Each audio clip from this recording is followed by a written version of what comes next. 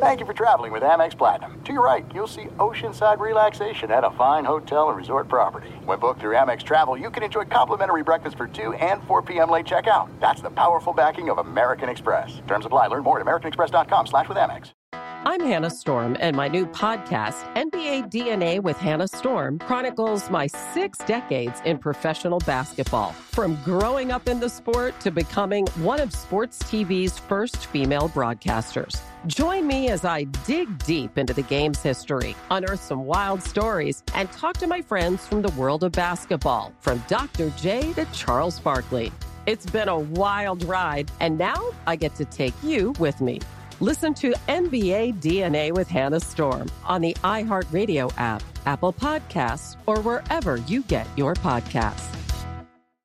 MTV's official Challenge podcast is back for another season. And so are we. I'm Tori Deal. And I'm Anissa Ferreira. The wait is over, guys. All Stars 4 is finally here. And this season takes it to a whole new level. Old school legends, modern power players, and ex-lovers are all competing in Cape Town, South Africa for the prize of $300,000. And we're going to be right here along with you fans, covering every episode on the podcast. Listen to MTV's official Challenge podcast on the iHeartRadio app, Apple Podcasts, or wherever you get your podcasts. The Nikki Glazer Podcast. Her roast of Tom Brady stole the show. Now she's talking about it on the latest episode of the Nikki Glazer Podcast. I said, tell Tom Brady that I'm the Tom Brady of roasting. Lots of people roasted the GOAT, but only Nikki is still being talked about. Every time I refresh my DMs, it's 14 blue check marks of people I didn't even know who knew me are writing like paragraphs to me. Hear that in all episodes of the Nikki Glazer Podcast on America's #1 podcast network, iHeart. Open your free iHeart app and search the Nikki Glazer Podcast to start listening. America's two great pastimes collide on this podcast. It is baseball and making money from the dog days of summer through the October Classic. Greg Bases Peterson's going to be free swinging at the betting board as he tries to hit a grand slam for your bankroll. Now here is GP.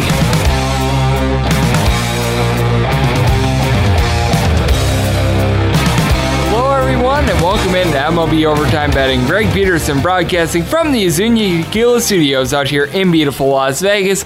We've got a great show for you as Scott Seidenberg of NBC Sports Radio and the Believe Podcast Network is going to be joining me in the second segment of the show. And in the final segment, I'm going to give you a side and total on every game on the MLB betting board as we touch them all.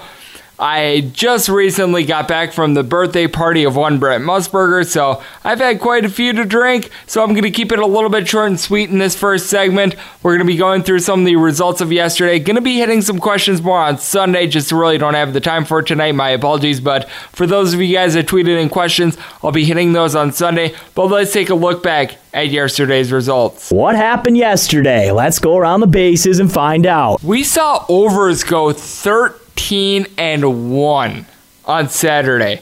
Absolutely unbelievable. It started out with the Minnesota Twins who were able to take down the New York Yankees by a count of 7-3. And this one, the Minnesota Twins just got a whole bunch of offense. Had a good pitching performance by Jake Odorizzi. Goes 6 strong innings, winds up giving up no runs. The bullpen from there winds up giving up 3 innings. And J.A. Happ just continues to be a guy that you really cannot back. He winds up going 5.2 innings. He gives up 4 runs, all of which were earned. Not a very good showing for the New York Yankees, though they did get the 11th home run of the year from Gary Sanchez. But for the Minnesota Twins, Nelson Cruz went yard, his 7th home run of the year. Mitch Garver, his 6th of the campaign. The Minnesota Twins bullpen continues to not necessarily be great, but this team as a whole now has 20 wins. Very impressive. And the other team in the American League that wound up having 20 wins going into Saturday's play actually wound up losing in a little bit of a stunner as the Tampa Bay Rays wind up getting shut out by the Baltimore Orioles by a count of 3-0. Who in the world saw Dylan Bundy going 7.1 innings and giving up only 3 hits? This is one that you just could not predict as Dwight Smith Jr. wound up providing his 6th home run of the year for the Baltimore Orioles. Tampa Bay Rays in this game, just 3 hits on the day, and Yuni Chirinos, who wound up pitching for the Tampa Bay Rays, getting the start. Wasn't necessarily bad, wasn't necessarily great. 7.1 innings, gave up 3 runs, all of which were earned. On a typical day, this would get the job done for the Tampa Bay Rays, but the fact that they were able to score 0 runs, a little bit of a shocker. The Chicago Cubs get a just absolutely awful outing out of Yu Darvish, but yet they're able to win the game by a count of 6-5. Of all guys, the backup catcher Taylor Davis wound up providing the offense for the Chicago Cubs. He winds up hitting a grand slam in the 4th inning off of Michael Wacha to be able to tie up the game 5-5, and then Javi Baez in the 8th inning provides his 11th home run of the year to be able to win the game. Still can't bet on Yu Darvish, though. 4 innings pitched, he gives up 5 runs, all of which were earned, including of which was an RBI single by Michael Wacha, the pitcher who was very bad himself. He gave up 5 runs, 4 of which were earned. He now has a 5.17 ERA, and the bullpen from there looked very good as Gant and Andrew Miller were able to provide some scoreless innings for the St. Louis Cardinals, but John Breba wound up giving up that go-ahead home run to Javi Baez. The Cubs continue to be a hot team, 18-12. Keep in mind, this is a team that started out 1-7, if I remember correctly, to start out the year, so very big turnaround there. How about the Kansas City Royals? 15-3 over the Detroit Tigers. It was Andrew Bailey Day, which means that you typically take the over and the run line of the other side, but the Kansas City Royals wound up being the team that you had to have the run line on, as Homer Bailey wound up giving up 2 runs in 6 innings. He looked very solid there. The Detroit Tigers were able to get a home run, as that was provided by Ronnie Rodriguez. That was in the 8th inning, and then Jose Candelario hit the home run off of Bailey. That was his 3rd of the year, but Tyson Ross, 1.1 innings, gives up 5 runs, all of which were earned, and then from there, the bullpen was not good. Drew Verhagen gives up 6 runs in relief. He now has a 15 ERA.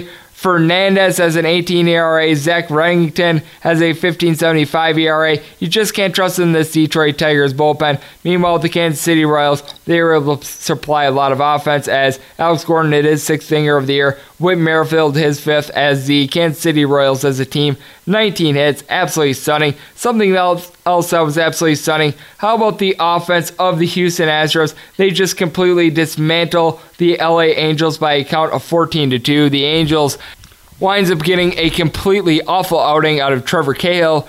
Gives up 6 runs in 3.1 innings, and then from there, Chris Stratton, another failed starter. 8 runs given up in 4 innings. Just absolutely awful from the Angels. I will say, Albert Pujols wound up hitting his 5th home run of the year. And for the Houston Astros, you got to continue to bet on Wade Miley. 6 innings pitch, he gives up 2 runs, both of which were earned, including that dinger to Mr. Pujols. But all in all, this team looks very solid, as they were playing home run derby. Michael Brantley, his 6th home run of the year. George Springer, his 10th home run of the year. Alex Bregman, his 8th. And then you also had Yuri Gurriel going deep for his 2nd dinger of the year. This is a Houston Astros team that is very hit or miss with the bats, but when they're on, they are on. Speaking of a couple teams that were off with their bats, in 17 innings of work, one of the unders that came in on Saturday was the New York Mets versus the Milwaukee Brewers. The Brewers wind up getting a 4-3 win. Our good buddy Chris Flexen wound up giving up the 2 runs in the bottom of the 18th inning to lose this game, as the Milwaukee Brewers were able to get a little bit of offense out of Ryan Braun. He had 2 RBI. He seems to be really coming around for this team, as he had 2 doubles in the game. Wound up getting 6 hits and 8 at-bats. This is a guy that a couple days ago was hitting below the Mendoza line. He's now hitting 263. And for the Milwaukee Brewers, Gio Gonzalez looked good in this game. He gave up 1 run in 5.1 innings. I still don't know if I necessarily trust him, but all in all, the Brewers bullpen, absolutely terrific, as they give up 1 run in nearly 13 innings of relief. And the Mets bullpen seems to be coming around as well, as the starter, Zach Wheeler, goes 7 innings. He winds up getting 6 punch-outs, giving up 2 runs. And they only gave up 2 runs in a little bit over 10 innings of relief. That was Chris Flexen that came in. Obviously, not an ideal situation there, but we are noticing that the bats are cooling off. They did have a home run for Pete Alonso in the 9th inning to be able to tie up this game and send it to extra innings, and it was a marathon from there. But all in all, a very bad showing from the Mets bats and a good showing from the Milwaukee Brewers bullpen. Speaking of teams that had the bats going, the Seattle Mariners got 4 solo home runs, but in the end, it was the Cleveland Indians being able to pull out this game by a count of 5-4. The difference maker for the Cleveland Indians was in the bottom of the 8th inning, a Carlos Santana home run. That was his 6th home run of the year. And then also providing some offense was Francisco Lindor, his 4th. Carlos Carrasco continues to be a starter that I cannot trust. 7.2 innings. He winds up giving up 4 home runs, 4 earned runs, as the home runs for the Seattle Mariners came from Edwin Encarnacion, his 9th. Tim Beckham, his 7th. Daniel Vogelbach, his 9th. And then Moore hit his 2nd dinger of the year. But Mike Leake continues to be a pitcher that you don't know what to make of him as a starter. 6 innings pitch, he gives up 3 runs, off which was earned. He's not a great starter, but at the same time, he's not very terrible, but at the same time, the Seattle Mariners bullpen not necessarily getting the job done, while the Cleveland Indians have some terrific relief pitching. The Atlanta Braves got a grand slam out of Ozzie Albies as they were able to take down the Miami Marlins by a count of 9-2. Michael Soroka, another very good start for the Atlanta Braves. He continues to be able to get the job done as he is now 3-1 as a starter, and the Miami Marlins just continue to have atrocious offense. Soroka, 7 innings pitch, he gives up 2 runs, but none of which were earned, as those runs came in on errors by Josh Donaldson and Dansby Swanson.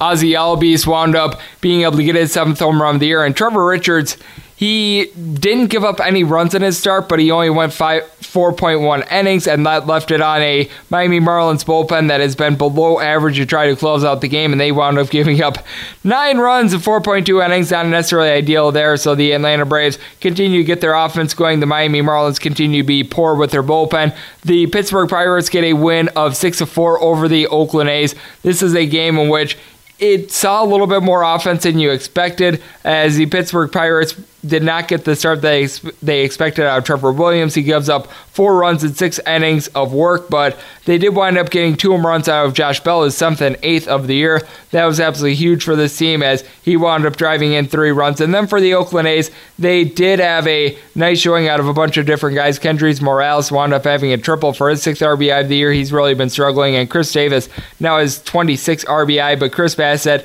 by far his worst outing of the year. 5 innings pitch, he winds up giving up 3 runs, all of which were earned. And J.B. Wendelkirk has been struggling for a bullpen that has not been what it was last year. He gives up 3 runs, all of which were earned. Speaking of teams that were struggling with their pitching in general, the Washington Nationals and the Philadelphia Phillies. The Nationals wind up pulling off a 10-8 win despite being very badly banged up. Kurt Suzuki hits his 4th home run of the year.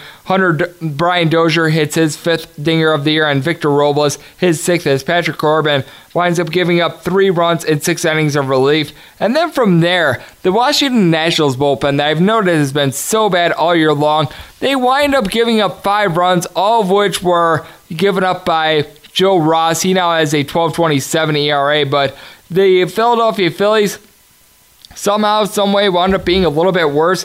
Jake Arrieta didn't necessarily give the best start, but at the same time, he wasn't terrible. 6 innings, he gives up 3 runs, 2 of which were earned. He now has a 3.40 ERA, but Pat Neshek winds up allowing 2 runs, and the man that took the loss for the Philadelphia Phillies was Adam Morgan. He had been nails all year long, but he gives up 2 runs in just a third of an inning of work. That ups his ERA to a 1.38 for a Philadelphia Phillies bullpen that, let's face it, has been awful. How about the Boston Red Sox in the 3rd inning that they had against the Chicago White Sox? It did not go well for our good buddy who has the terrific name Manuel Benuelos as the Boston Red Sox. 15-2 winners. They had 9 runs in that 3rd inning, and they played a lot of long ball. Eduardo Nunez, his 1st home run of the year. Xander Bogaerts, his 5th. Michael Chavis, his 5th and 6th home runs of the year, as the Boston Red Sox just completely pound him out. Eduardo Rodriguez, arguably his best start of the year. He goes 6 innings, he gives up 1 run. Tyler Thornburg in relief, not surprisingly, gives up 1 run. He now has a 7.98 ERA, but Benuelos, he gives up 9 runs in 2.2 innings, all of which were earned. His ERA now a 5.96. Carson Fulmer gives up 5 runs, 3 of which were earned in that 3rd inning as well. He now has a 6.97 ERA. From there, the Chicago White Sox bullpen wasn't bad. I've been noting how good the White Sox bullpen has been recently, and Jose Abreu wound up hitting a home run for the Chicago White Sox, but all in all, not an ideal day for them, and certainly not an ideal day for the Toronto Blue Jays, as they wound up having their starter get blown up, as well as the Texas Rangers wind up getting an 8-5 win over the Toronto Blue Jays. The big issue with the Toronto Blue Jays is the fact that in 2.1 innings as a starter, Thomas Pannone gives up 7 runs, all of which were earned. The bullpen from there only gave up 1 run, none of which were earned. So that was a good sign for the Toronto Blue Jays, but the Texas Rangers were able to get, I wouldn't call it a good start from Lance Lynn, but they got a start from him. 6 innings pitch, he gives up 5 runs, all of which were earned, but you gotta like that Noah Mazara wound up having his 6th dinger of the year, and it was just a bevy of guys for a Texas Rangers team that leads the league in runs scored per game, being able to get the job done, so that was big there. The Cincinnati Reds knock off the San Francisco Giants by a count of 9-2, exacting revenge after they gave up an 8-0 lead on Friday. For the Cincinnati Reds, a lot of guys went yard. Tucker Barnhart, his 3rd dinger of the year. Dan Diedrich, his 8th. Eugenio Suarez, he wound up going deep for his 8th, and then Yasiel Puig goes deep for his 5th home run of the year. And they even got a home run out of a little bit of an unexpected source. Starting in center field for the team was Nick Senzel. He gets his 1st home run of the year. And for the Cincinnati Reds, Center Roark looked pretty good. 6.2 innings, gives up 2 runs, both of which were earned. For the San Francisco Giants, you can no longer trust in Derek Rodriguez. He gives up 8 runs, including 4 dingers in 5 innings.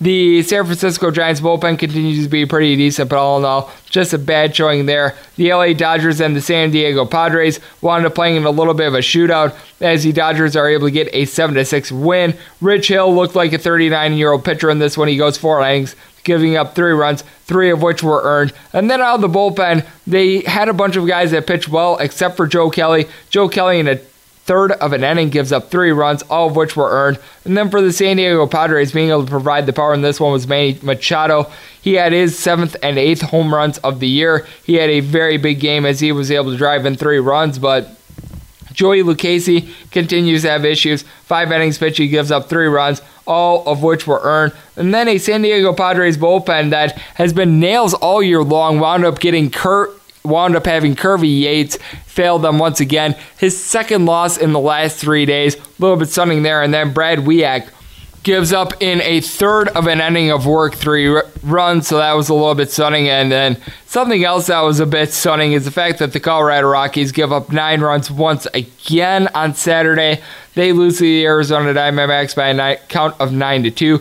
Kyle Freeland now 2-5 on the year. He goes 6 innings, but he gives up 8 runs, all of which were earned. 5.90 is now his ERA. From there, the Colorado Rockies bullpen was decent, but the damage had already been done, and Luke Weaver looks like a very good starter. Now a 3.29 ERA at Coors Field, gives up just 1 run in 7 innings. And then for the Arizona Diamondbacks, Nick Ahmad hits his 3rd home run of the year. That was absolutely sensational. David Peralta winds up going deep as well. That was his 5th of the year. He had really been doing a good job of being able to provide an above 300 average, but the power hadn't been there. And then Carson Kelly winds up getting his 1st stinger of the year as well. So a lot of big takeaways there. The Arizona Diamondbacks offense continues to be hot. It seems like the New York Mets are really coming back down to earth with regards to their hitting. The Cincinnati Reds continue to get good hitting. The Texas Rangers stay hot with their bats. The LA Dodgers seem to be getting back online with their bats. And then the Tampa Bay Rays continue to play unders. And the Oakland A's in general just seem to be playing games in which the other team is able to score 5+ runs as well, and the Minnesota Twins continue to win as well. So big takeaways there from Saturday. Now let's turn the page forward to Sunday. As joining me next is going to be Scott Seidenberg of NBC Sports Radio and the Believe Podcast Network right here on MLB Overtime Betting.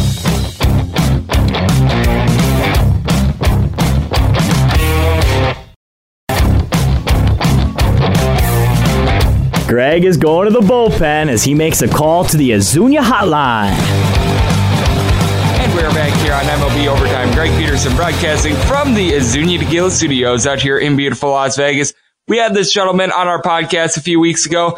Did tremendous on there. You can catch him on NBC Sports Radio. He's typically doing updates and other shenanigans on there. You can follow him on Twitter at Scott's On Air. And he is a part of the Believe podcast, does great work with the MLB, college football, the list goes on and on. It is Scott Seidenberg joining me. And Scott, how are you doing today? What's going on, Greg? It's been a profitable run so far for you and I both, so I'm feeling pretty good about this. Myself as well. Been a rough couple of days for myself, but all in all, for the year, it's been going very well, and that's what's important because, as you know, there's always going to be some up and downs in the baseball season. 162 games. You're going to go hot. You're going to go cold.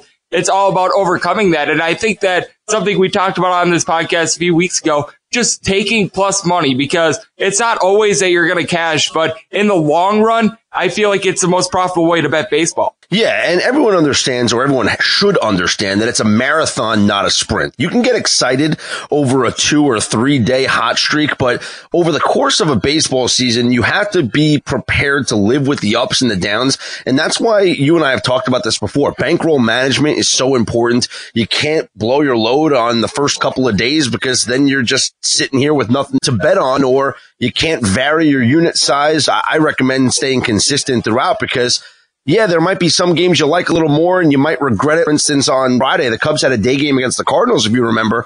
And Thursday night, the Cardinals were in a rain delay and actually wound up staying in D.C. later than usual. So in my mind, I'm like, of course the Cubs are going to win on Friday afternoon. But did I go more than one unit? No, because I'm trying to stay consistent throughout, understanding that it's a marathon, not a sprint. And if you lose the one unit, you can afford to win it back the next day, or you can lose a couple of units. You're not sitting here chasing a big loss by taking such a heavy favorite or by pushing your unit size up, varying from bet to bet. Exactly. And let's go back to earlier a couple days ago, the Royals versus the Rays doubleheader. How many people saw the Royals being able to sweep that doubleheader? I mean, seriously. I mean, if you look at all the stats and everything like that, nothing makes you say, Glenn Sparkman versus Blake Snell. Let's go with Glenn Sparkman. Snell got tagged for 7 runs in 3 innings by the Kansas City Royals.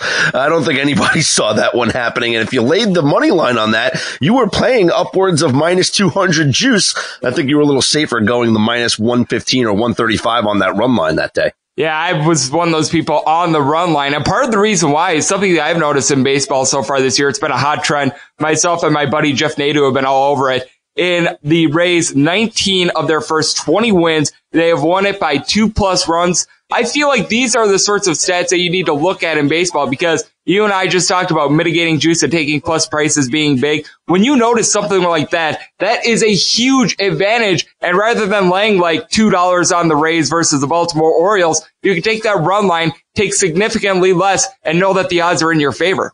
You're reading my tweets? You must be reading my tweets, Greg, because I tweeted that out on Friday and even the run line on Friday was at a significant juice because they were playing the Orioles. Yeah, because it was the Orioles, and look, you have a really good pitcher on the mound in Tyler Glasnow, but still, the Rays, they have been one of the impressive teams to start this season.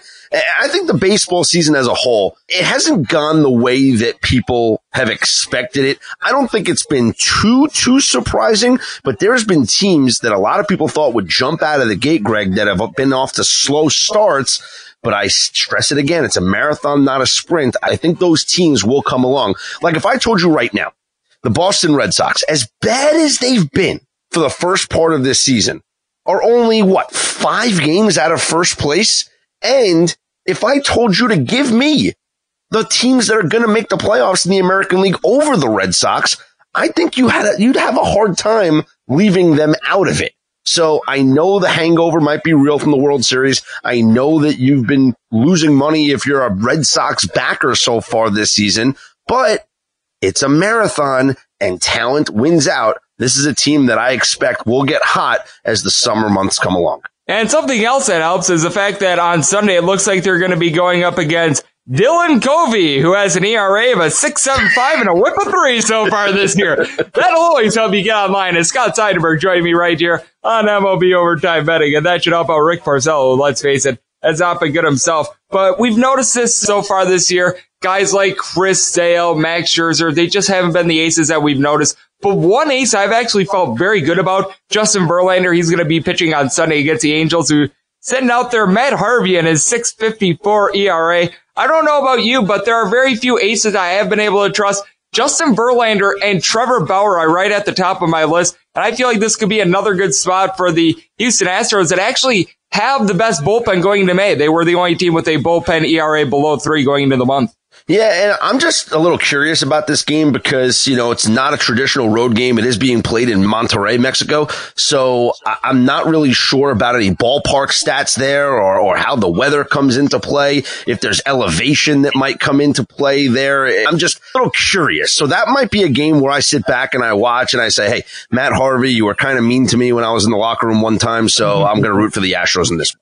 And I know that the Reds and the Cardinals actually played in Monterrey a few weeks ago. I remember one of those games stayed way under the total. One of those games was overwhelming, but that's just because both teams were ripping. The cover off the ball really didn't matter about ballpark conditions or anything like that. So I do think that it's very interesting. And what I noticed about those totals as well is that they were set pretty high. I saw them in like the 10, 11 range. So I think it might be a good chance for an under, much like I've been playing the unders at Coors Field so far this year. Coors Field, the past 2 years have been very polite to the under because we all know about the elevation and everything like that. But one thing that we also know about the Rockies, their pitching is so much better this year than it has been in past years. We remember the Rockies were always a team that they would score a bunch of runs and they would give up a bunch of runs. But I feel like the Rockies are just a different team led by guys like German Marquez, Kyle Freeland, Seth Oberg, and Wade Davis out there in the bullpen. And I do feel like there is a lot of value in these Coors Field unders. Well, you got your boy Marquez pitching on Sunday against Zach Greinke,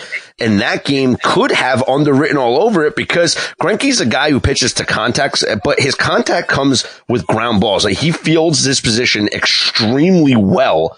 And I think this is the type of game that you could see Marquez deal, you could see Greinke deal, and it might come down to a battle of the bullpens. This Diamondbacks Rockies afternoon, Coors Field, 70 somewhat degrees.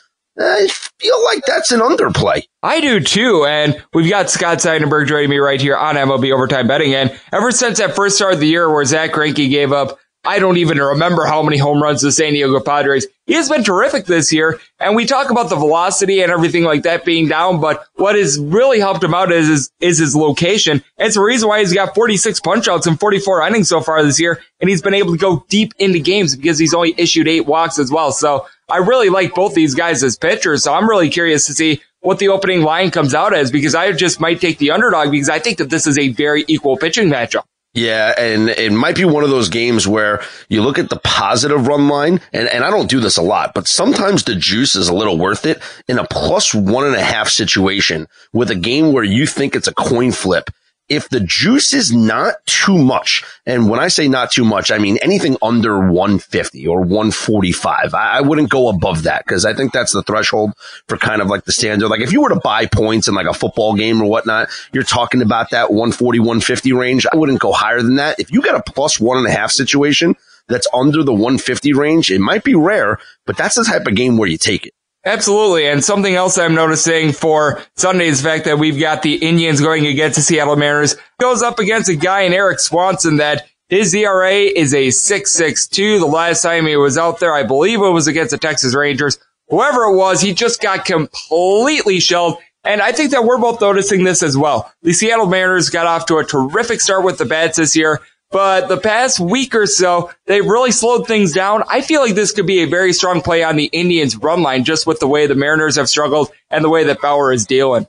Yeah, and they've been a good home team so far, the Indians. This is a bad spot for the Mariners. Last time these two teams played, the Indians swept them in 3 games. That was in Seattle, and I think it's going to be much more of the same with the series now shifting here to Cleveland. And something else that I'm noticing for Sunday is Zach Eflin, fresh off a complete game, is going to be going for the Philadelphia Phillies against the Washington Nationals, who I will say their bullpen is looking much better. They were just absolutely awful to start the year with guys like Wander Suero wandering where the strike zone is and everything like that. But I've also noticed that the Phillies bats have been cooling down a little bit since the beginning of the year. This could be another underplay as well. And I feel like the unders in baseball are starting to get better and better as these bullpens seem to be really finding their groove after just a really bad start to the year pretty much across baseball. I like Eflin a lot. I mean, he was a guy that I picked at the beginning of the year to be a dark horse Cy Young candidate. Hasn't lived up to it consistently so far. He did get rocked a couple of games, sitting here at 3-3 on the year, but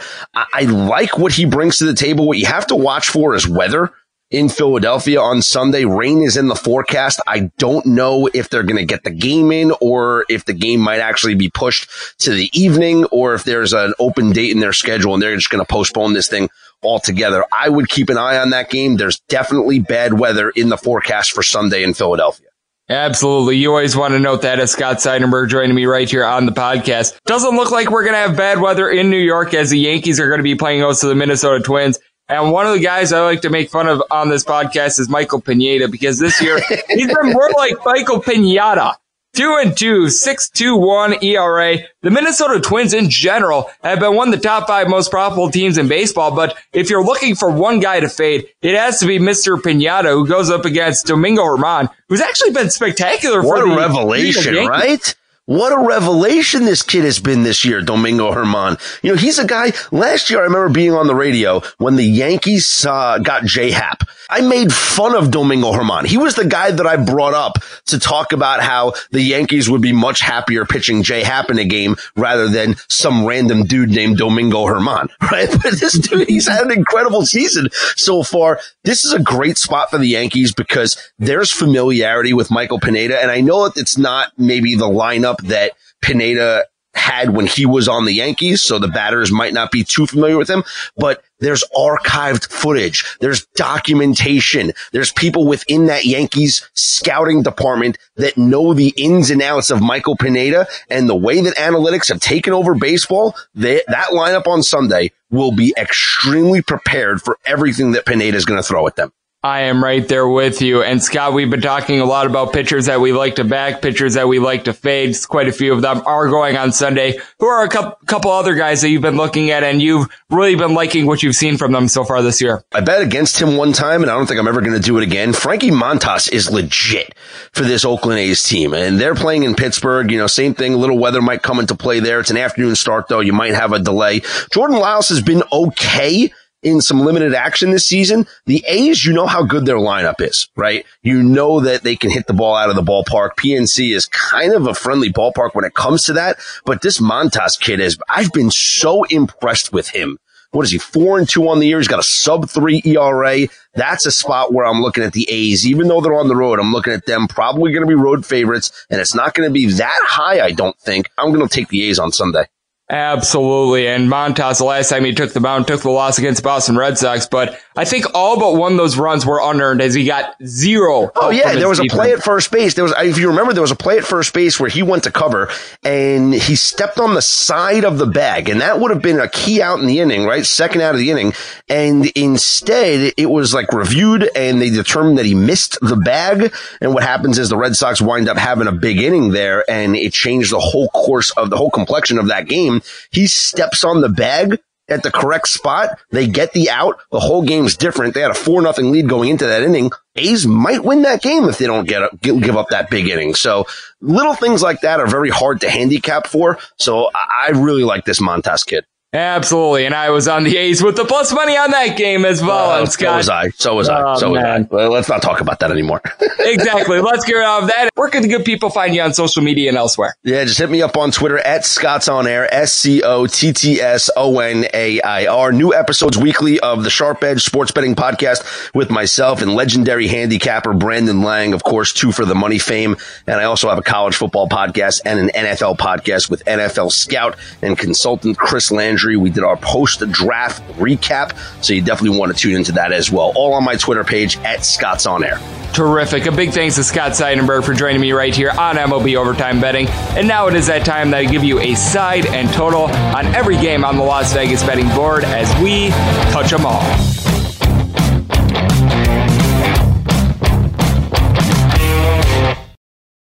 Hey, I'm Steve Heitner, the guy who uttered the famous phrase, "That's gold." And that's the inspiration of my new podcast, That's Gold with Steve Heitner. We talk sports, sports betting, movies, comedy, food, drink, Vegas, music, movies, and more. 5 days a week.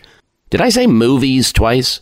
Look, guys love it, whether they're hip or worried about breaking a hip. Find us on Apple and Google Podcasts, as well as Spotify and Stitcher. That's Gold with me, Steve Heitner. Welcome back to MLB Overtime. Greg is throwing a gem, so yeah, he better not blow it. Big Scott Seidenberg, for joining me in the last segment as we're back here on MLB Overtime Betting. And now it is that time of the show on this wonderful Cinco de Mayo that I give you a side and total on every game on the Las Vegas betting board as we touch them all. If a game is listed on the betting board, Greg has a side and a total on it, so it is time to touch them all. Note that due to birthday party obligations for someone, I am going to be doing this a little bit earlier than normal, so these numbers might move a little bit more than normal, which is why I'm probably going to have fewer plays locked in. For that reason, go to my Twitter page at @junior_81. I will be updating with all the numbers I get, any changes that I make, everything like that. All going to be noted there at @junior_81. As always, we go in Las Vegas rotation order, starting with 901, 902 on the betting rotation. The Atlanta Braves are in Miami to face off against the Marlins. Julio Teheran goes for the Atlanta Braves. Pablo Lopez for the Miami Marlins. So in this game, 7.5 shaded over. Over is -115, under is -105. If you like the Braves, anywhere between -128 and -130. If you like the Fish, anywhere between +118 and +120. What we've got here is a not very good pitching matchup. I know that the Miami Marlins are averaging fewer than 3 runs a game, and it's been pretty awful. But you know what? Julio Teheran gives up the runs, and so do the Miami Marlins in general. Let's just take a look at Julio Teheran, who actually has been doing a very good job of being able to get strikeouts, but a 2-4 record, 5.35 ERA, 38 2/3 innings. He's given up 8 long balls. Pablo Lopez, the one thing I will say about him, 32 innings, he's only given up 2 dingers, but he has a 4.78 ERA. The Miami Marlins bullpen is not very good. The Atlanta Braves bullpen is not very good either. And I will say, for the Marlins, the bats seem to be coming around a little bit. They're not good. I will say that. They're still not good.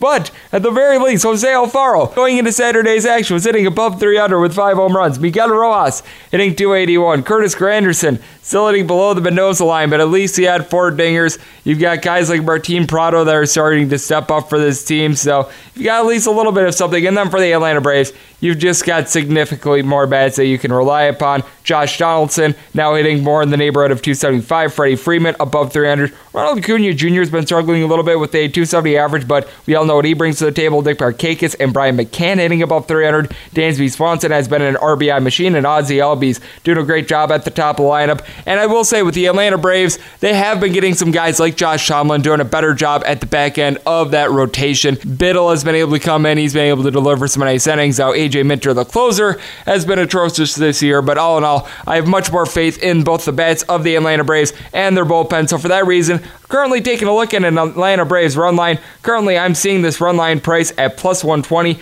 I would like to be able to get a little bit of a better price, maybe more of a +130 or so. So currently in wait-and-see mode there. And I'm going to be taking this total over, trying to see if I'm able to get -110 juice instead of 115, but certainly going to be playing the Braves and going to be playing this total over. 903, 904 on the betting rotation. The Washington Nationals head to Philadelphia to face off against the Phillies. Zach Eflin on the bump for the Phillies. Anibal Sanchez goes for the Washington Nationals. So in this game is 8. The over is -120. The under is even. If you like the Nationals, going to get +150. You want to lay here with the Phillies, -160. Zach Eflin was lights out in his last start, going a complete game, something that has become essentially a dinosaur in this day and age of baseball. And I will say that for the Washington Nationals, they've been getting a little bit of better pitching out there in the bullpen, but Anibal Sanchez, 0-4 record, 5.91 ERA. He's only given up 4 home runs in 32 innings. That's not bad, but his whip is a 172.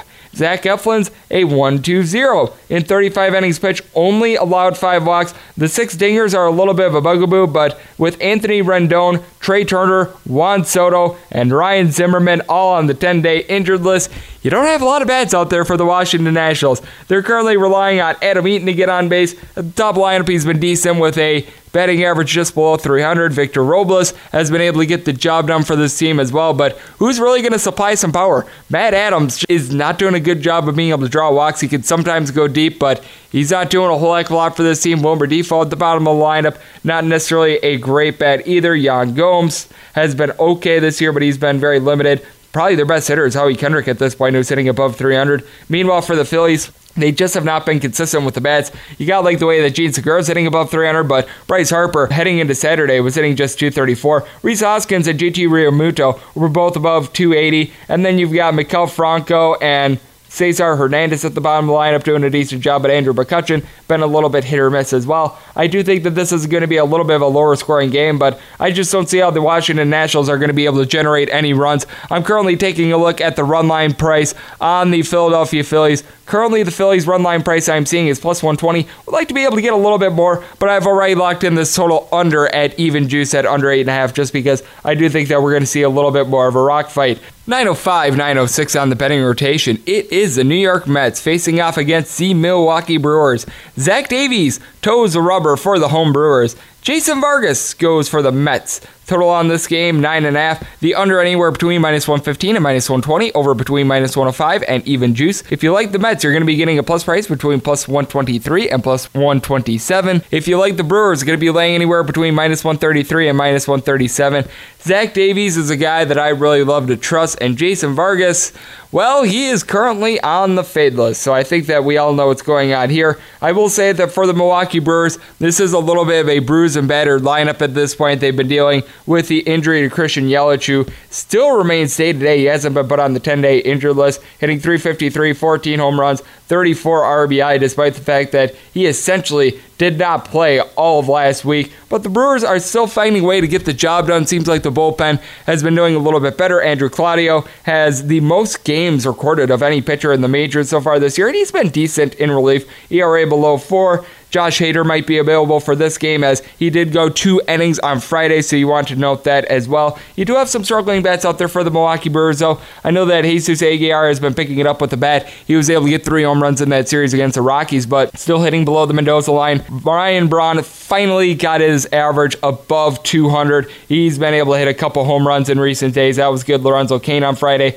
also hit a home run. All in all, he's hitting about 270. You got like the way that Mike Moustakas is hitting 280 along with Ben Gamel. Those guys have been nice, but Orlando Arcia has been struggling. Manny Pina hitting below 200 along with Travis Shaw as well. And Eric Thames is doing a decent job as well, hitting right in the neighborhood of 265. And then with the Mets, they've really been cooling down, and they have a bullpen that absolutely stinks. Now, the good news is if you're betting on the New York Mets, Jurcic Familia currently on the 10-day injured list. I say that because that's actually a good thing with how bad he's been. In the past couple days, the Mets have seen a little bit of better play out of the bullpen. Robbie Gesellman and Luis Avilan seem to be settling down a little bit, although Avilan sells an ERA above 9, which is not good, but we have noticed that the bats have really cooled down. Keon Broxton hitting well below the Mendoza line. Brandon Nimmo hitting just above 200. Todd Frazier, ever since coming off the injured list, hitting below 200. Amid Rosario at the bottom of the lineup, hitting right around 270, along with Robinson Cano towards the middle of the lineup. Jeff McNeil hitting nearly 350, which is Itis, and Pete Alonso has been able to provide some good average and power going into Saturday. He had 9 home run and 26 RBI. But all in all, I do think that this is a spot where you've got to trust in the better starter in Zach Davies. 1.38 ERA so far this year. Now, he has issued 13 walks in 32 2/3 innings, but he's limited the hard contact, just 2 dingers in those innings. Meanwhile, Jason Vargas, in more than 10 fewer innings, 4 home runs in 20 1/3 innings. His whip is a 1.72, 5.75 ERA. 12 walks in 20 1/3 innings. This is just a guy that you can't trust. And with Jason Vargas not going deep into games, you got to figure that you're going to be seeing the bad Mets bullpen, and you're going to see it early. For that reason, I'm taking a look at the Brewers on the run line. Currently seeing a plus 140 run line price on the Brewers, and I'm going to take it and lock it in. Meanwhile, I'm waiting on under 9.5, trying to see if I'm able to get more minus 110 juice instead of 115. Just try to save a couple pennies there. 907, 908 on the betting rotation. The Arizona Diamondbacks are in Colorado to face off against the Rockies. German Marquez goes for the Rockies. Zach Greinke for the Arizona Diamondbacks. Total in this game is 9 with the over minus 115, the under minus 105. If you like the Diamondbacks, you're going to get anywhere between plus 118 and plus 120.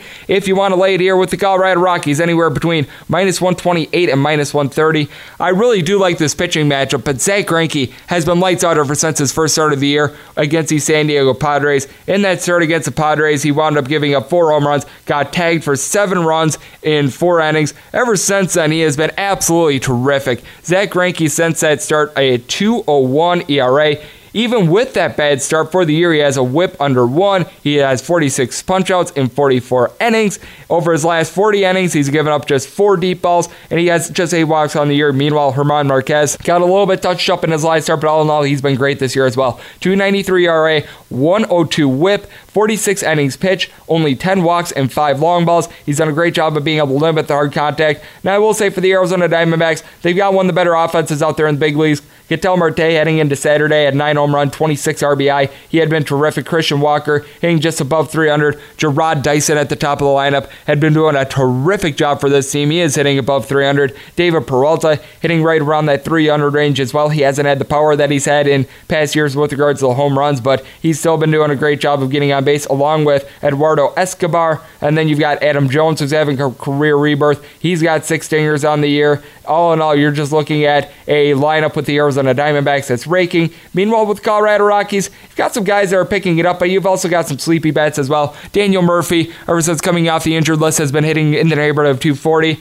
Mark Reynolds hitting below the Mendoza line, along with Ian Desmond. I do like the way that David Dahl has been hitting, 315 average. Charlie Blackmon at the top of the lineup, hitting just below 290. Trevor Story hitting in the neighborhood of 265 with some power, and then Nolan Arenado has really picked it up in recent weeks. He now is hitting above 300, 9 home runs, 27 RBI going into Saturday. But I think with his pitching matchup and the way that both these bullpens have been performing, this is a spot where you've got to take the under. Coors Field's unders have been very profitable in the last 2 years since 2018. Whenever you've had a total not be a push, the over has hit just 40 times, the under 53 times at Coors Field. So for that reason, I'm all about the under in this spot. I'm actually noticing that we've got steam coming in on the over, so I'm going to wait and see if I can even perhaps get a 10-year, because you always want to take the best number that you can. And I'm going to take the Diamondbacks here because I do like Zach Greinke in this spot a little bit more than I like German Marquez, but just in wait-and-see mode on those plays as well. 909, 910 on the betting rotation. We've got the Dodgers in San Diego to face off against the Padres. Nick Margevicius goes for the home Padres.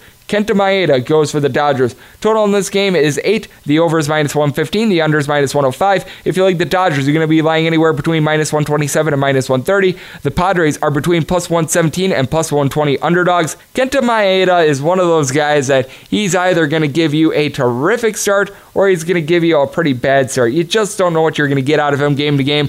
But you do know that with the San Diego Padres, you're getting one of the best bullpens out there in the big leagues. And Margevicius, though he's only 2-3 on the year, has actually been pretty good. In 30 2/3 innings across his starts, he's only allowed 4 home runs and 24 hits in those innings. He's issued 10 walks, which isn't bad. Whip of a 1.11. Meanwhile, Kenta Maeda's whip 1.50 because he's issued 15 walks in 32 2/3 innings to go with his 4.41 ERA. And with the LA Dodgers, they've got some guys out there in their lineup that are struggling.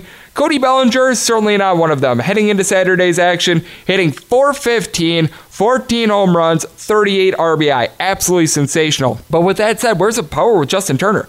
He went into Saturday with just 1 home run so far this season. Kike Hernandez has been okay at the top of the lineup, hitting in the neighborhood of 270, but Corey Seager is hitting 225. Chris Taylor, he had a nice home run on Friday, but he's still hitting below the Mendoza line. Austin Barnes hitting 220. Alex Verdugo has been a nice find, hitting above 300 as well. But all in all, you've got some guys that are struggling with the bats. Meanwhile, with the San Diego Padres, Ian Kinsler, despite a just absolutely crummy start to the year, has started to find it. He has 3 home runs in the last 3 games. He's still hitting below the Mendoza line, but he's starting to come around. Eric Hosmer has really picked it up with a bat. He's now hitting more in the neighborhood of 270 after being below the Mendoza line for much of the year. Whatever you put in there at the catcher spot for the San Diego Padres has not been working, but Will Myers seems to be picking things up as well. Hunter Renfroe and Manny Machado have not been very good so far this year, but you do have to like what you've seen out of Famio Reyes as well. He's gotten his average back above 250, and he's been able to provide eight dingers. And then you got to think that Kirby Yates,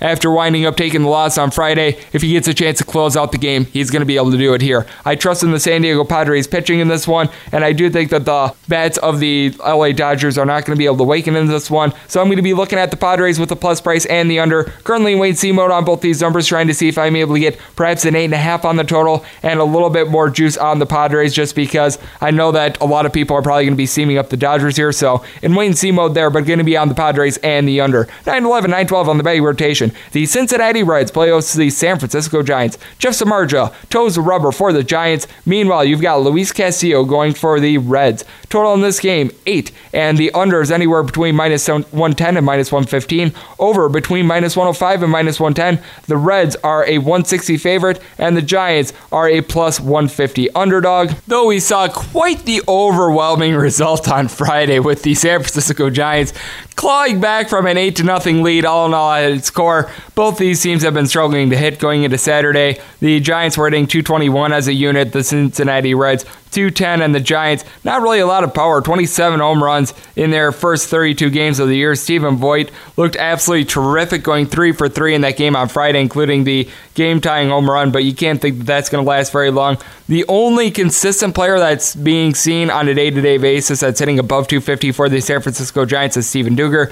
Brandon Belt heads into Saturday's action with a 229 average and 5 home runs. Kevin Pillar also has hit 5 dingers so far this year. Buster Posey seems to be coming alive with the average, but all in all, you don't have a lot of guys that are doing a great job. As Brandon Crawford barely hitting above the Mendoza line. Pablo Sandoval as a pitch hitter has been decent, but Evan Longoria is hitting 223. The list goes on and on. You just don't have a lot of guys that you can trust out there in this lineup. Meanwhile, for the Cincinnati Reds, Joey Votto's hitting below 220. That is absolutely absurd. Jesse Winker has been hitting 243, and he's been able to supply some power, which has been nice, but Yasiel Puig is hitting below the Mendoza line. Matt Kemp is on the injured list. Dane Diedrich has actually been doing very good for the team. 7 home runs, hitting 250. That's been a good find for them. Jose Iglesias hitting above 300 was very unexpected, but all in all, you've got two lineups that are not lending themselves being able to put up a lot of runs. Jeff Samardzija this year has looked much better on the bump than he did last year. 2-1 record, 2.53 ERA, 1.06 whip, has given up just 3 home runs in 32 innings,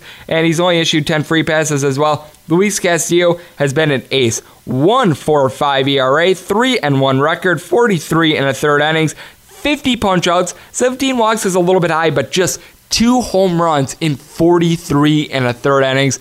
And there's nothing that the Giants are showing you that lends you to thinking otherwise. Both these teams also have very good bullpens, unlike what we saw a couple days ago. So for that reason, going to be on this total under. Currently in wait-and-see mode to see if I can get a little bit of better juice on under 8, but I'm going to be certainly playing it. And I'm currently pondering whether to play the Reds on the money line or the run line. Depends on how the juice shakes out. If we see this more seam down to minus 145 or so, certainly going to look at the Reds on the money line.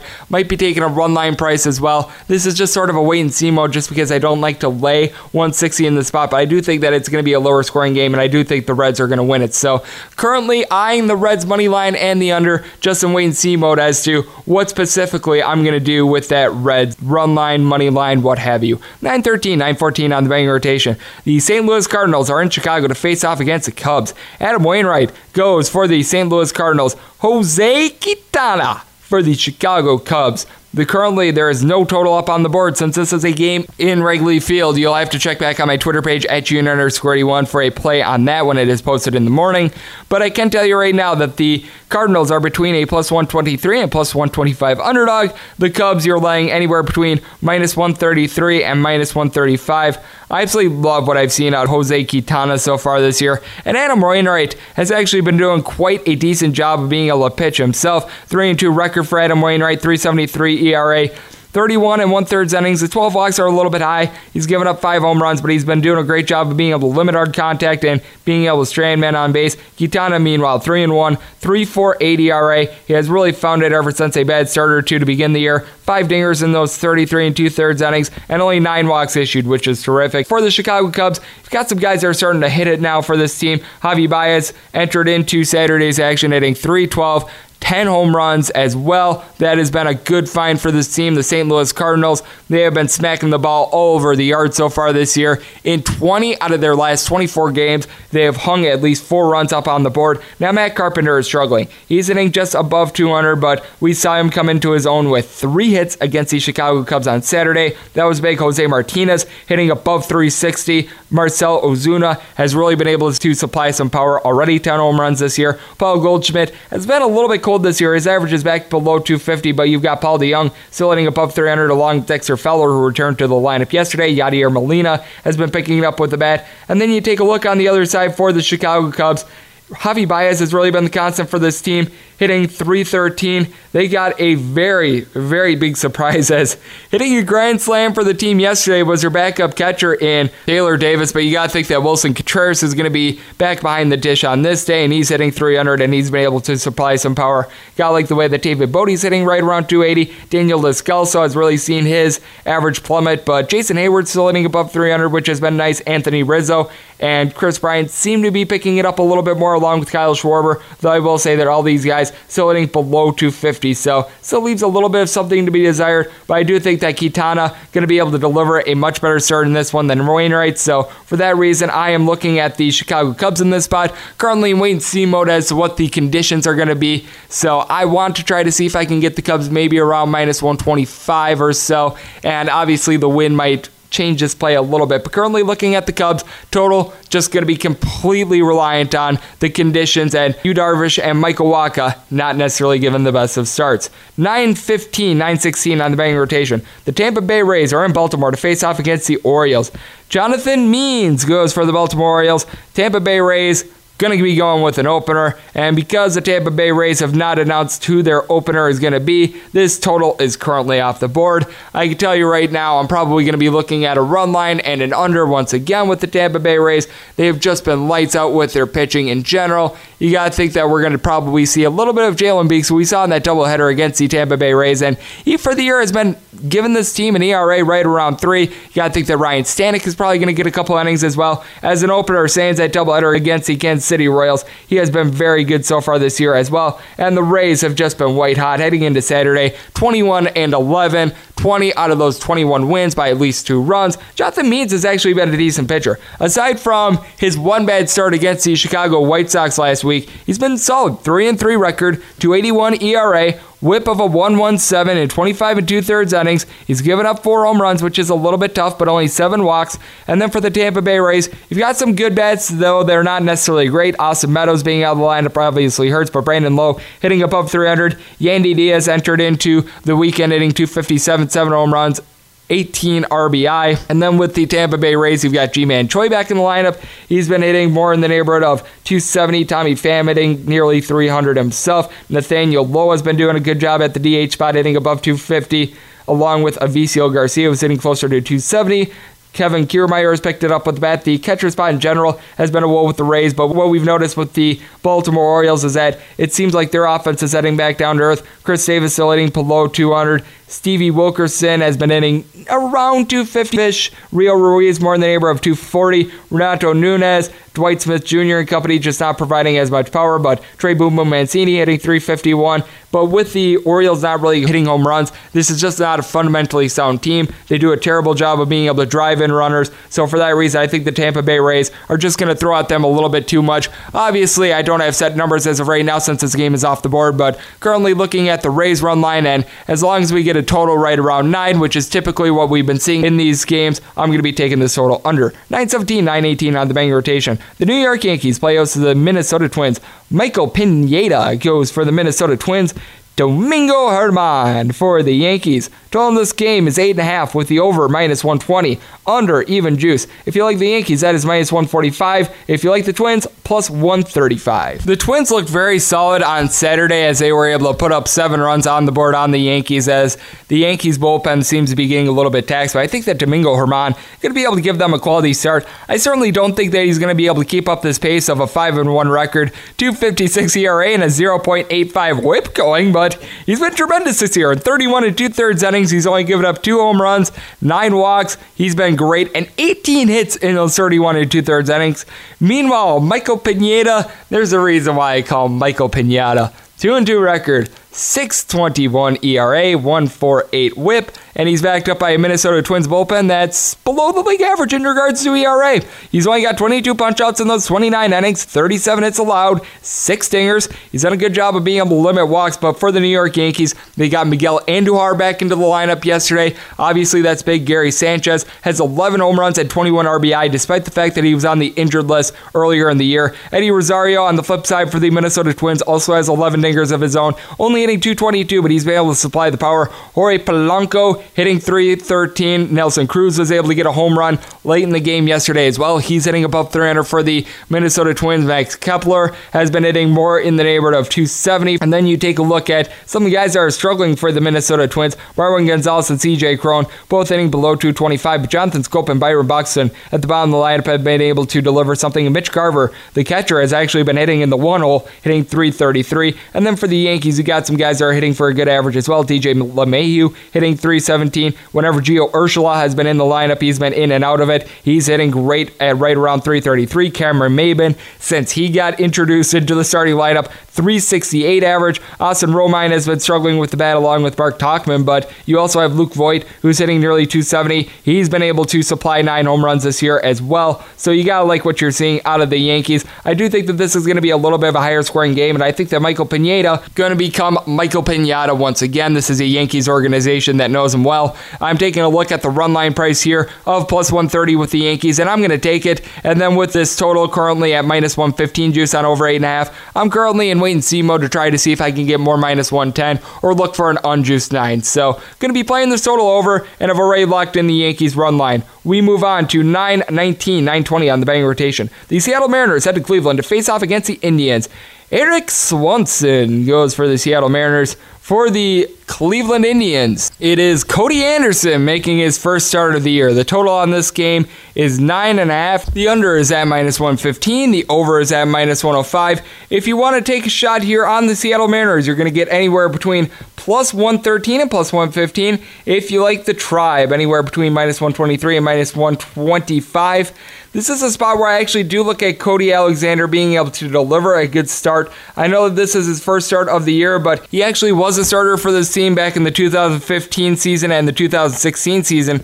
Actually, in 2015, he made 15 starts for this team, so it's not like he's unfamiliar to it. He had a .305 ERA and was 7-3. He was actually terrific for them. And then during the 2016 season, the wheels fell off. Had a .668 ERA that season, and he's been used essentially as a long reliever this year. In 3 appearances, he has 5 innings and has given up 3 runs in those 5 innings. He has only issued 2 walks in 5 innings, so not really a big sample size here, but we do have his past to be able to look back on. But we do know that Erik Swanson, he's not been good for the Seattle Mariners, to say the least. In his last outing, I believe it was against the Texas Rangers, he got completely shellacked. 0-3, 6.62 ERA, 17 2/3 innings. He's given up 5 home runs. And with the Seattle Mariners, we do know that they're able to hit the ball. They had 4 solo home runs yesterday against the Cleveland Indians. They've been doing a really good job of mashing. The average hasn't necessarily been there for a lot of guys. D. Gordon hitting right in the neighborhood of 300. That's been nice for them. He's been doing a good job at the top/bottom of the lineup. But then you've got some other guys that are really cold with the bats. Jay Bruce has been able to provide a bunch of home runs, but he's hitting only a .182. Edwin Encarnacion, .234. Mitch Haniger, .244. Daniel Vogelbach has seen his average dip back down to .288. Though you got like the Domingo Santana already has 30 RBI this year. He has been terrific. And then you take a look at the Cleveland Indians. Seems like the bats are starting to round back into form. Francisco Lindor had 2 hits yesterday, including his 4th home run of the year. Carlos Santana had his 5th dinger of the year. Jose Ramirez still hitting below the Mendoza line along with Jason Kipnis, but you got to think that these guys are going to be able to come along. The catcher spot in general for the Indians with Perez and Kevin Plawecki has not been good, but Taylor Naquin at the bottom of the lineup hitting nearly .270 as well. Carlos Gonzalez only hitting .202, but I do think that the Indians, with their great bullpen, probably going to be able to get Cody Anderson out of the game before he gets shelled too bad. Meanwhile, on the other side for the Seattle Mariners, I do think that it's a little bit of a horse apiece because Swanson is a terrible pitcher, but the Cleveland Indians have not been able to get things going overall. But but I am taking a look at the Cleveland Indians in this spot. I do want to wait and see on this one a little bit just so that I can do a little bit more research on Anderson and try to see if I can get maybe more of a minus 115 or minus 120. I'm currently in wait and see mode to see if I can get more even juice on the under, but currently looking at the Indians and the under in this spot, just currently waiting on a little bit of different numbers on each of these. 921, 922 on the betting rotation. The Kansas City Royals head to Detroit to face off against the Tigers. Spencer Turnbull goes for the Tigers. Ben Keller goes for the Kansas City Royals, as we're seeing a total of 8.5. The 8.5 as a under between minus 110 and minus 115 juice, over between minus 105 and minus 110. If you like the Tigers, you're going to be laying anywhere between minus 122 and minus 125. For the Royals, you're going to get a plus price between plus 112 and plus 115. Keller is a guy that I was really backing towards the beginning of the year, but he's really hit the skids lately. He had a really bad start in Tampa Bay when he faced off against the Rays. He then looked bad in his next start as well. This is just a guy that I really soured on. And Spencer Turnbull has actually looked much better than I thought he would this year. Last year he was a little bit brutal, but he currently has a 2.53 ERA this season.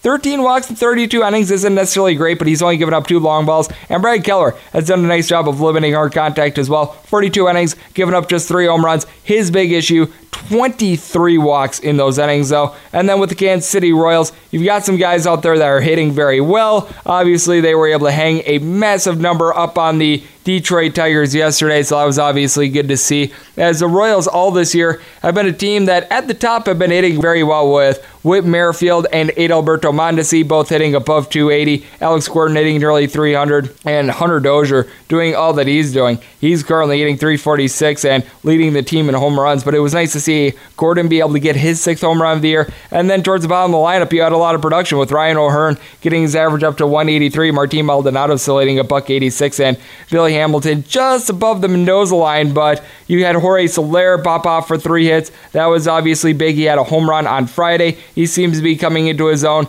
And ever since they got Lucas Duda on the 10-day injured list, it has given Calvin Gutierrez some starts, and he's actually looked pretty good. He's currently hitting 355 as he went 4 for 5 yesterday. Very big showing there as the Kansas City Royals seem to be coming alive with the bats, but I do think that that might have been a one-day only ordeal as going into Saturday. As a team, they were hitting just 239. Meanwhile, for the Detroit Tigers, they are light hitting as well. They entered into Saturday with just 21 home runs in their first 29 games. Miguel Cabrera's coming along with the bat. He's hitting nearly 300. They currently have Christian Stewart on the injured list, but he wasn't doing much for the team anyway. He was hitting right around 200 with 3 home runs, not really lighting it up. Nico Goodrum has had a little bit of bad luck this year in regards to where he's been hitting the ball. He's been making good contact, and it was good to see that Jose Candelaria was able to get a home run for this team, his first of the year. He's now hitting 236. Nick Castellanos has come along with a 273 average, but you still got Jacoby Jones hitting below the Mendoza line, Jody Mercer hitting just above 230, Goodrum himself below 230 as well. So if you got some sleepy bats out there for the Detroit Tigers, I think that this is a game that's going to be dominated by pitching, and I think that the Tigers have the better pitcher out there. Currently in wait-and-see mode on this number. I'm going to be looking at taking the Tigers. Want to try to see if I can get more around a minus 115 price, but I'm going to be on them. I've already locked in this total under, though. I just cannot see any way that either team gets over 4 runs with this pitching matchup. 923, 924 on the betting rotation. We've got the Boston Red Sox in the Battle of the Sox in Chicago facing off against the White Sox. Dylan Covey goes for the Chicago White Sox. Just announced a couple minutes ago as I'm doing this podcast. Rick Porcello goes for the Boston Red Sox. Since this pitching change was just announced during the evening, I have no line up on this game, but I can tell you right now, I'm probably going to be taking a look at the run line with the Boston Red Sox, and I'm probably going to be taking a look at an over. Rick Porcello looked very good in his last outing. I think that he gave up like no runs or 1 run in 8 innings of work against the Oakland A's. He was terrific, but for the year, 5.52 ERA, 171 whip, 31 innings pitched. He's issued 17 walks and given up 5 long balls. He's actually lucky that his ERA is not bigger. Meanwhile, Dylan Covey, oh boy, he was not a pitcher that you wanted to back last year. He's currently 0-1 this year with a 6.75 ERA, very small sample size as he only pitched 1.1 innings, but last year, in 21 starts and 27 total appearances, 121 2/3 innings, he gave up 52 free passes, had a 5.18 ERA, a 5-14 record. Opponents hit 270 off of him. 91 strikeouts in 121 and 2/3 innings. He doesn't have good plus stuff, and that's going to lend itself to the Chicago White Sox bullpen probably being very busy on this day. Going into the weekend, JD Martinez was hitting really well for the Boston Red Sox, hitting .339. Mookie Betts has really seen his average uptick after a very slow start to the year. He is now hitting more in the neighborhood of .290. Xander Bogaerts hitting around .270. Michael Chavis, who has come on with all the injuries, is hitting above .300. Rafael Devers hitting nearly .300. I will say that Eduardo Nunez and Steven Pearce not getting the job done along with the catcher spot and Jackie Bradley Jr., but you do have some good bats out there for the Red Sox, including Mitch Moreland, who's not getting it done with the average, but is providing a lot of home runs. Meanwhile, for the Chicago White Sox, Yonder Alonso hitting below the Mendoza line has not been good. Ryan Cordell just above .200. Nicky Delmonico had a nice walk-off home run earlier in the series against the Boston Red Sox, but all in all, this outfield not hitting very well. Yohan Moncada has seen a little bit of a regression in regards to his numbers. Still hitting nearly .300, but he hasn't hit a home run in a while. Jose Abreu said it heated up with the bat. He entered into Saturday with 30 RBI, and Tim Anderson still hitting nearly .340 as well. So that's been nice. So for that reason, probably going to be taking a look at an over. I'm going to be taking a look at a Red Sox run line, but this is one that I don't have a number on. So check back in the morning on my Twitter page at @GNN_D1 for official plays. 9:25, 9:26 on the betting rotation. The Toronto Blue Jays are in Texas to face off against the Rangers. Drew Smyly, fresh off the injured list, goes for the Texas Rangers. Clay Buchholz on the bump for the Toronto Blue Jays. Total in this game is ranging between 10.5 and 11. If you like the 10.5, the over is -120. The under is even. If you like 11, under between -115 and -120. Over between -105 and even juice. If you like the Blue Jays, you're going to get anywhere between +110 and +111. If you want to lay here with the Rangers, anywhere between -120 and -121. Clay Buchholz clearly not the pitcher that he was the past couple years, but all in all, he's a much better option than Drew Smyly. I will tell you that. Drew Smyly, like I said, just coming off the injured list, and before he went on the injured list, he wasn't good. He also hadn't pitched in quite a few years at the big league level this year. 0-2. 7.80 ERA for Mr. Smyly. 15 innings pitched.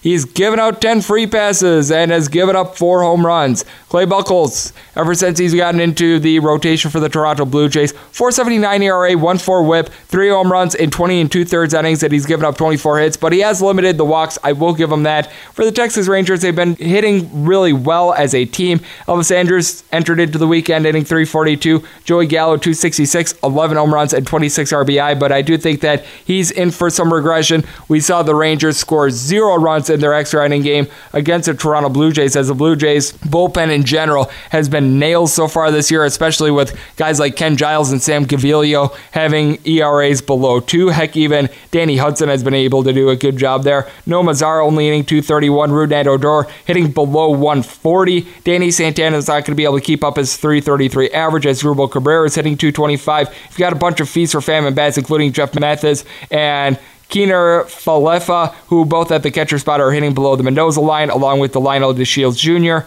Hunter Pence has been hitting nearly .300. That's nice, but I do think that the Toronto Blue Jays are going to be able to shut down these bats. And with the Toronto Blue Jays, they've been very good ever since Eric Sogard has gotten into the lineup. Winning percentage over 65% whenever he plays. He entered into Saturday with a .380 average. Freddie Galvis has been hitting nearly .290. Randall Grichuk and Justin Spoke have both up their average to above .250. Vlad Guerrero Jr. has struggled ever since getting called up to the big leagues. He's hitting below the Mendoza line, and Brandon Drury has been able to provide some power recently. He had quite a few home runs over the past week. Teoscar Hernandez hitting just above 200, and the whole catcher spot for the Toronto Blue Jays is a hot mess. So for that reason, I'm playing this total under, but I have much more faith in the bullpen of the Toronto Blue Jays than that of the Texas Rangers, which has guys like Jesse Chavez and Jose Leclerc with ERAs above 8, and I do think that this is a pitching mismatch in regards to the starters as well. Already on this total under, and I've locked that one in, and I'm going to be taking the plus price with the Toronto Blue Jays, just in wait-and-see mode as to what kind of a plus price I'm going to be able to end up with the Blue Jays. 927, 928 on the betting rotation. The Houston Astros and the LA Angels are going to be playing a game in Mexico, Monterrey, Mexico, as we talked about with our good friend Scott Seidenberg. Matt Harvey on the bump for the Angels. Justin Verlander goes for the Houston Astros. The total on this game is 9, and it is shaded over between -115 and -120, under anywhere between even juice and -105. If you like the Astros, you're going to be laying anywhere between -195 and -200. If you like the Angels, you're going to get anywhere between +175 and +180. It's just hard to trust Matt Harvey at this point. point.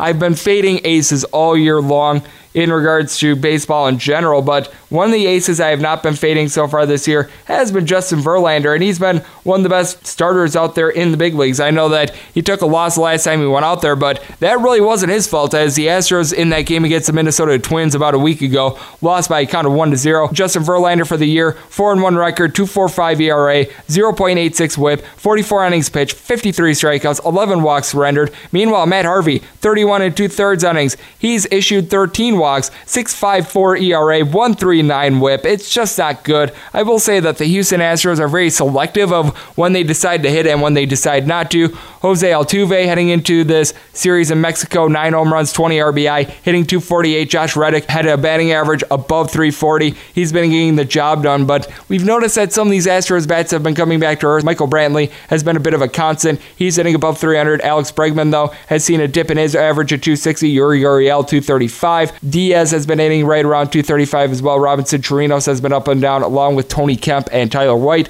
Meanwhile, you take a look at the other end for the LA Angels. They've actually been getting something out of Brandon Goodwin, who's hitting 341 with some power. Cole Calhoun has been able to provide 8 home runs himself, but only 204 with the average. You got like that Tommy Lascelles coming on. His average is more around 250. He's got 7 dingers. And then you've got Andrelton Simmons and Daniel Fletcher hitting just below 300 as well. That has been nice for the team. And obviously, Mike Trout is Mike Trout. Seems like Albert Pujols is starting to come on with the bat as well, despite the fact that he's only hitting 222. But all in all, I do have a lot more faith in the Houston Astros. This is just a massive pitching mismatch, especially with the Houston Astros having the number 1 bullpen in the bigs. I will say that the Angels, in regards to bullpen ERA, one of the best teams in the majors as well, but I think that the Astros are going to be able to completely shut down the Angels in this spot. Currently in wait-and-see mode on a Astros run line. Currently I'm seeing minus 130 on that run line, so would like to lay a little bit less juice, and I'm going to be on this total under. Currently in wait-and-see mode on this under, though, because I've noticed that with the games out there in Mexico between both the Reds and the Cardinals last month, and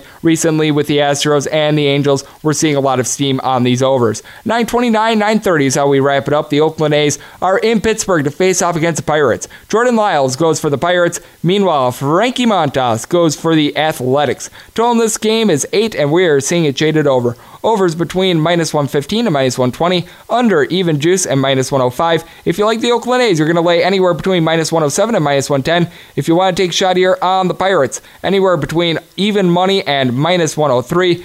Jordan Lyles had a great start to the year, but I feel like he's really starting to regress, and I do like what I'm seeing out of Frankie Montas. We talked about it in the last segment with Scott Seidenberg. He was a victim of really bad luck against the Boston Red Sox, as he gave up 5 or 6 runs in his last outing, but only 1 of which were earned. Montas for the year, 4-2, 2.97 ERA. In 33 1/3 innings, he's only given up 4 long balls, so he's limiting the hard contact, only 10 walks. Meanwhile, with Jordan Lyles, he has a 2.42 ERA and a 1.15 whip, but he's really been getting shelled the last time he's gone out there with the Pittsburgh Pirates in general. And with the Pirates, they're just a very light-hitting team. As a collective heading into the weekend, 230 average and 23 home runs in their first 29 games. Josh Bell has been good in the middle of the lineup with a 283 average, 6 home runs and 22 RBI. Melky Cabrera hitting well above 300, but you're noticing some guys coming off the injured list for the Pittsburgh Pirates, and they haven't necessarily been performing. Sterling Marte hitting just above the Mendoza line. Francisco Cervelli hitting below 200.